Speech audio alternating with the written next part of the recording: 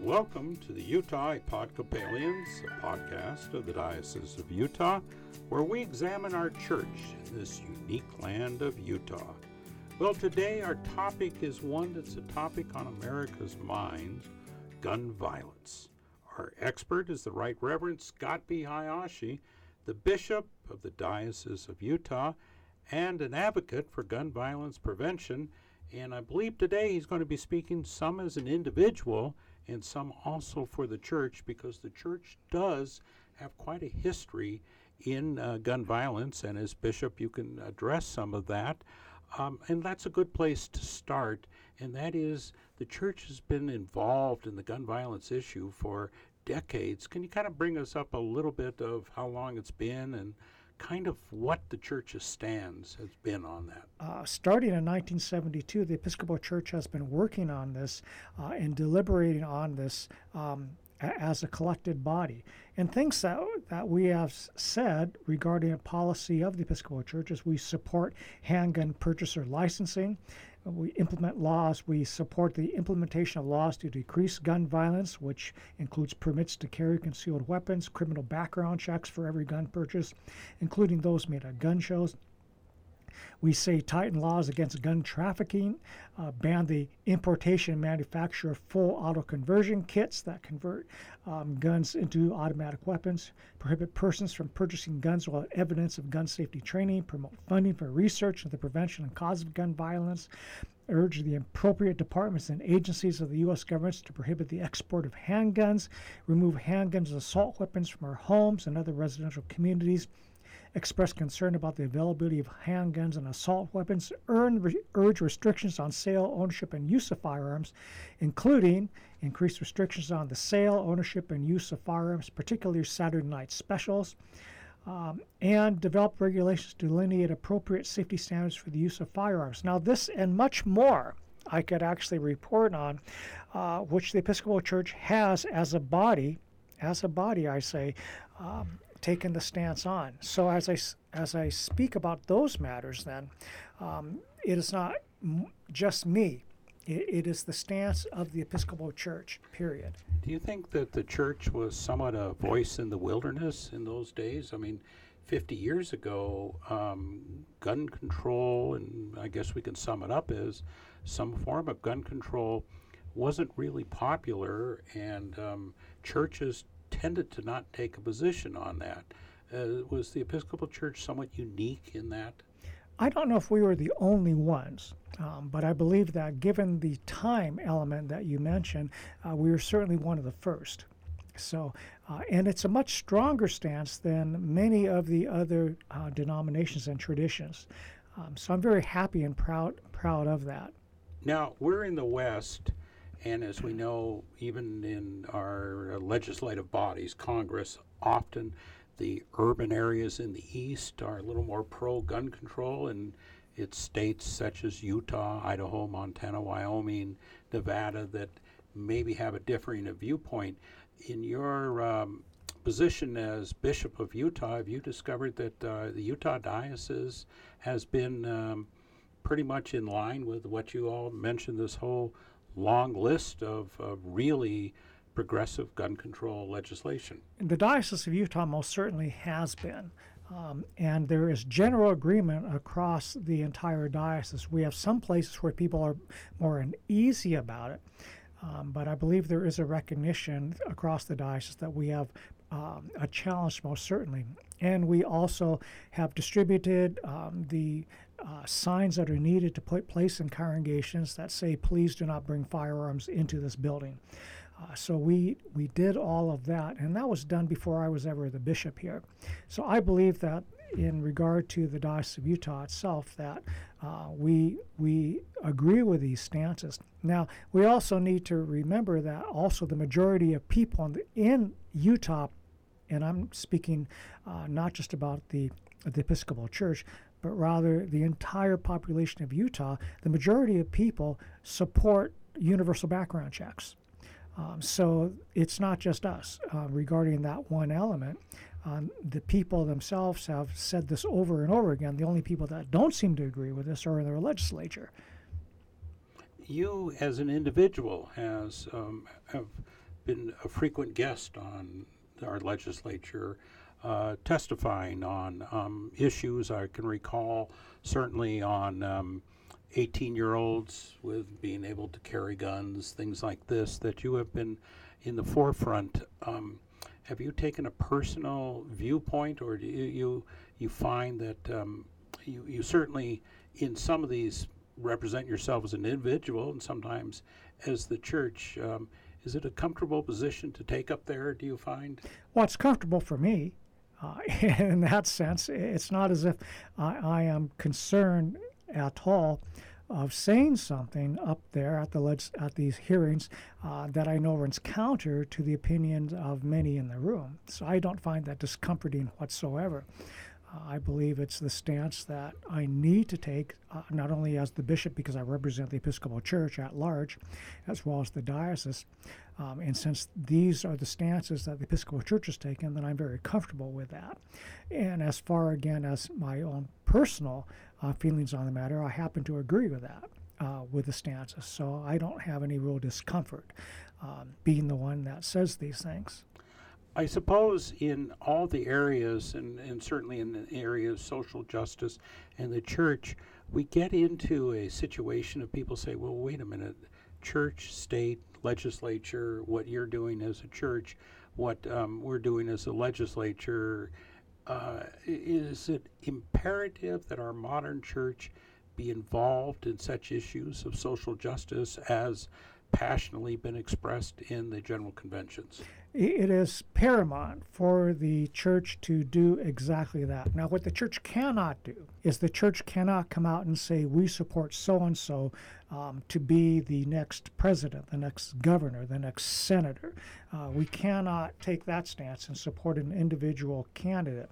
But regarding concerns or issues, then the church has a role to play in that. In many ways throughout history, the church has been the conscience of the society or culture. And if the church refuses to take that role and responsibility to be the conscience, then we are shirking, I think, a fundamental responsibility of the church. It's interesting, in our state, there are many people that you say do support background checks or increased, and we do know that from virtually every poll, that an overwhelming number, and not just people that don't own guns, but people that do own guns and are responsible. If you're an Episcopalian or you're not, what can you do? You're one voice at the legislature. What can we do to be effective? And I think that's what so many people in these conversations are wondering, how you can take the views of a majority of this state and have those reflected in the hearings in the legislature as you are an advocate for. What's your advice as an advocate, as a church leader? Well, in the New Testament, Jesus talks about the importance of persistence.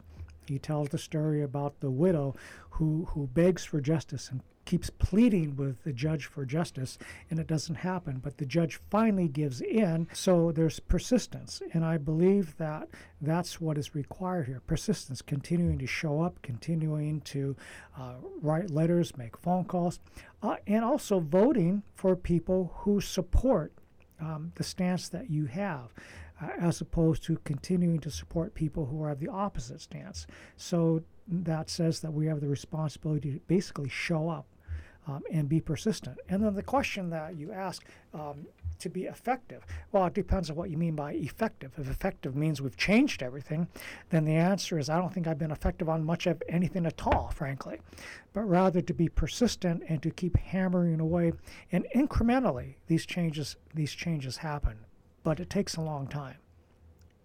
In many issues of social justice, and you've been a part of others that we're not really using as our topic today, Medicaid expansion, certainly some poverty issues, we'll see a number of faith leaders when it comes to gun control, gun legislation. There are not as many who stand behind the banner. And is it something that you also try to organize among faith community to get more involved, or is it something, again, that almost like the Episcopal Church was a voice in the wilderness. Do you feel at times that even among faith communities in Utah, the Episcopal Church is somewhat unique? No, I don't think that at all. There's certain clergy and other traditions who show up and do this. The difference between, let's say, the Episcopal Church and, let's say, the Baptist Church, for instance, is they don't have a bishop. In other words, they don't have the same structure, so there's no real denominational head here. In regard to the Roman Catholic Church, we do have a denominational head, but they've been active in this as well. Regarding the Presbyterians, they've been active, but again, they don't have the denominational head here, where the Episcopal Church, the LDS Church, or the Church of Jesus Christ of Latter-day Saints, and the Roman Catholic Church all have the respective heads of their traditions present. And so because of that, when I show up, it's different in regarding that. But this doesn't mean that other clergy of other traditions have not shown up. They have. I think in some cases I get more attention just because I happen to be the bishop of the denomination here in the state of Utah. But I would never say that I'm the only one. One thing I want to ask you, what is it that you hope to accomplish? I know, looking at your past conversations in the video that you've done, in a lot of your writing, you're looking for something even before we get legislation. You're looking for conversation is the word you are using. Why is that important? What is that you have really dedicated your gun violence advocacy to bring groups together, to bring even groups that are opposing perhaps your views in conversation? Why is that important to you? The only way we're going to accomplish anything, frankly, is through relationships. And the concern about gun safety really is part of a much larger piece which deals with simply safety, period.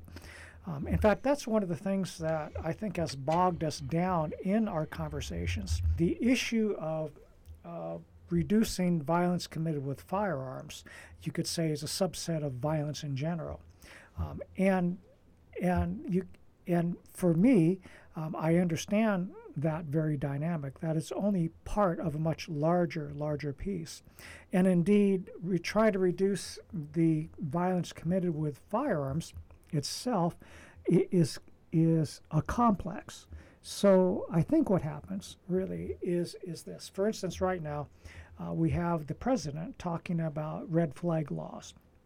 And red flag laws are those which would provide the means by which the state could remove guns from the home of a person who is, certainly a threat. Okay, now that has to be worked out as what does that really mean? Perhaps a restraining order placed on it. Perhaps there's been a history of violence. But the president has been pushing for red flag laws. And indeed, the legislators on the federal level in Utah have said the very same thing. Now, the question that one could ask is this a bad thing? In other words, because as soon as the president said this, I think there were people out there saying, well, that's not enough. That won't do anything. Well, the answer that I would give to that is, do I think that red flag laws would stop all gun violence or stop all mass shootings? No, I don't. However, I think it might help. So since it would help, why not support it? Do I think that universal background checks will stop it all? The answer is no. But that doesn't mean we shouldn't try and then support it. Some people say that the problem is mental illness, which I disagree with, because most mentally ill people are not violent. But if one believes that we need to help with the mental health system in the country, I'm all for it. So in other words, we all have things which we say would help. And all I'm saying is, if one firmly believes that what needs to happen in this country is to enhance the mental health system, because as we know, when Ronald Reagan was president, he pretty much got rid of the mental health system, not completely, but he put a lot of people out on the street that needed real care. So if we believe that would be helpful, then by all means, advocate for it and work for it. If a person thinks that what the problem is racism, then by all means work on that. If we think it's social inequalities, by all means work on that, because all of these things would help. So what I think happens is we start arguing about what is the most effective means, instead of simply saying, if you really believe that that's what would help, then by all means do it. Don't try to stop me, however, from doing what I'm doing, because we're trying to stop and help provide for the safety of all of us. And right now, I've had more and more conversations with the millennials who have children. And they are very concerned about the fact that their children will be going to school, and who knows what might happen when they're in school. So right now, I think we have a moment in time, well, we've had plenty of moments in time, frankly, when we are facing into a time when there is, frankly, no such thing as a safe city. There's no such thing as a safe school. There's no such thing as a safe theater. There's no such thing as a safe shopping center. And the only question that comes for me is, well, then what do we need to do about it? What can we agree to do about it? And maybe we can't agree universally on one thing. And frankly, even if we did, that one thing would not stop it all. So do I believe, for instance, that if we got rid of all the guns, that we would stop mass killing? I don't believe that at all, because someone will find another way. You know, in Japan, they had a fellow with a gas can dousing a building and lighting it on fire, for goodness sakes. You have a person with a machete. Do I think if we stopped all of the sale of firearms, that would cure the problem of violence or suicide? Because I think, 60% of the suicides are done with a handgun. The answer is no, I don't. People would still find another way, but it would help. It would help. And so that is what I think needs to happen, is for us to have the kind of conversations and simply agree with one another that each person, no matter where they're coming at this from, is contributing to the whole. So I'm in support of all of these things, such as gun safety training, requiring a cooling off period from the time that you purchase a weapon to receiving the weapon, because, as I said, the person can go and buy the weapon, go home and shoot himself in the head. But maybe if they had to wait 48 hours, they would have done that. All of these things would contribute to it, as opposed to simply saying we've got to get rid of all the guns. You bring up a point that I've observed, as many know. The bishop has created a mechanism where various gun prevention groups, including law enforcement, meet on a regular basis at the diocese to discuss various parts of gun violence. We often look at gun violence as these horrible, just unthinkable mass shootings, but it involves everything from suicide on. And I know one of the most recent gatherings that was held here discussed on suicide, that particularly among males, that guns are used, and unfortunately there's really no going back from a gunshot, whereas some other forms of suicide they've been able, or attempts, to have reversed. And do you think that sometimes we get so involved in these terrible shootings that become front page news that we forget some of these really other parts of gun violence? Like, we looked at the same time we had these mass shootings. We had 40 people shot in the city of Chicago that same weekend, and that's a mass shooting, although it was done by 40 different individuals. Are we kind of focusing gun violence based on reaction to one thing and not really looking at the whole picture? Oh, yes, of course we are. It's the mass shootings that attract the most press and most attention. And it also is one in which, I think mistakenly so, people feel the most threatened by. The greatest threat, frankly, in my opinion, is the suicide, the use of firearms in suicide, and in domestic violence situations. And suicides, as you pointed out, were mainly white male, have the largest percentage, and in domestic violence, it's mainly women who are being abused and threatened and hurt by men.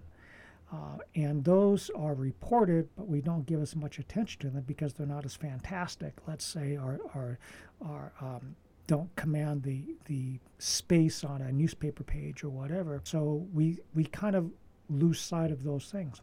But we are losing many more people to suicide and domestic violence situations than we are with mass killings.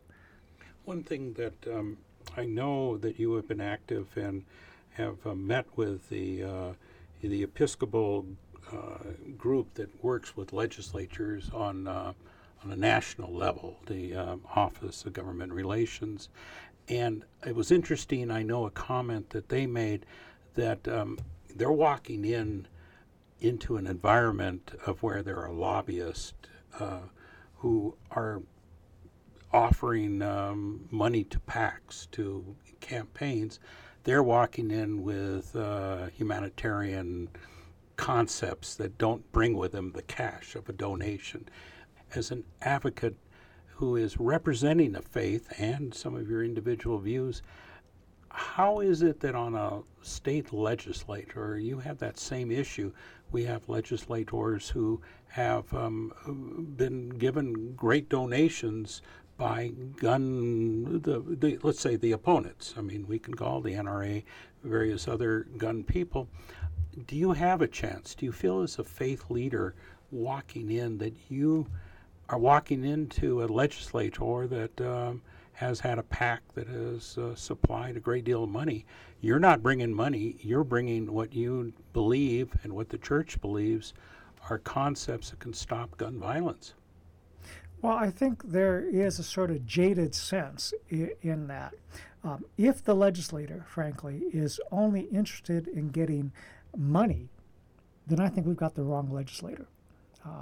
And I don't believe, frankly, that our legislators in Utah are that kind of people. And I think when we appeal to them, it's not just me, it's others as well, without bringing a sackload of cash for their campaign, they listen because I think for many of them, they got into it for that very reason, to do what's right. And what's interesting is that most of the legislators, I believe, with the exception of a handful probably, are very much more in the center on most issues. It's just that when they vote, they tend to vote on the more what we would call conservative side on matters. But if you speak with them individually, you find out, no, actually, they're much more in the middle. Now, the dilemma that I have and what I've been trying to understand is, well, if you really are more in the middle on this, then why not support something that would be a middle ground approach? And I don't really have the answer to that. But just in conversation, I happen to know that many people are really much more moderate in their opinion. If you look at our issues of social justice, civil rights, you look at gender equality, much of the LGBTQ legislation, it started with, or certainly was catalyst, was faith-based people. Sometimes it was marches, sometimes it was organizations. Certainly the religious leaders in civil rights are world famous, starting with Dr. Martin Luther King. The faith communities rose up, and the Episcopal Church and other churches joined in, sometimes not at the beginning, but certainly joined in. Is this a moment for faith communities to actually make a difference? The moment is ours now. I mean, we've had so many moments, frankly. And so if you're asking the question, is this the time when it's going to happen? The answer is, I don't really know. I just know that we need to continue to make a witness. I think we have things at play because of actually the three recent mass shootings in California, in Texas, and in Ohio. Three right in a row. If the pattern follows that we've seen in other situations, there'll be a lot of talk and nothing gets done. Do I think that's what's going to happen? I certainly hope not. But do I think this is the moment when we have a chance? The answer is yes, I think we have a chance once again. I think we've had many opportunities and chances. Is there something different about this moment? I think we have more of a convergence of things because we've had the three shootings following back to back seemingly upon one another. We have the element of certainly people, I think, waking up to say the United States has really taken a turn in a dangerous direction. And I think we also have, as I said, more millennials who are really concerned for the simple safety of their children at school. And so I think we have a convergence of a number of factors. Does that mean this will be the moment when things happen? The answer is, I don't really know. I just know that I'll continue doing what I do. I hope so. But that doesn't mean I think it's guaranteed. But we have an opportunity. When people turn and there's been a horrible gun violence incident, whether local or national, and it's become the cliche now, the thoughts and prayers versus the action. I guess I probably can guess what your view is on thoughts and prayers versus action. I think you need both. I have nothing against thoughts and prayers. In fact, I would hope many people would do exactly that. And that they would also take corresponding action to write their legislator, basically to show up and do more, show up at the voting booth. Thoughts and prayers are vitally important. As a person who's had people praying for me in certain situations, I know the support that gives. So I would certainly urge people to continue those thoughts and prayers and to show up when you need to show up as well. Certainly the faith community will continue to debate this at coffee hours among itself and hopefully at the legislature. And I know you have witnessed that our legislature, particularly in Utah, is very accessible and will read comments given to them no matter what side of the aisle they're on. We all know that the legislature is very open on its public hearings. You've been at a number of them. It's not hard to go to. It's not hard to get registered to be heard. And I know you would advocate that we have people of faith, people of what all views, take part of it. Certainly, and the legislature will be in session before you know it. And I would imagine you want to see others up there from our church, from other churches, and making sure that the faith community is living those words of Jesus, of becoming involved. Yes, and we have a coalition of folks that work on gun safety related issues, which meets here at the Episcopal Church Center in Utah. We meet quarterly, and we bring together people from different groups, Moms Demand Action, Gun Violence Prevention Center, Bulletproof Kids, and legislators as well. Alliance for a Better Utah. We bring people from all different sectors together to continue conversation and to learn about upcoming bills that will be, at the legislative session. And so all that information is certainly going to be available and continues to be available. So there is a need, and it is something that frustrated people can become involved and actually make a difference. You've been listening to the Utah Episcopalians, our special guest, the Right Reverend Scott B. Hayashi, the Bishop of the Diocese of Utah, and I'm Craig Worth. Thanks for listening.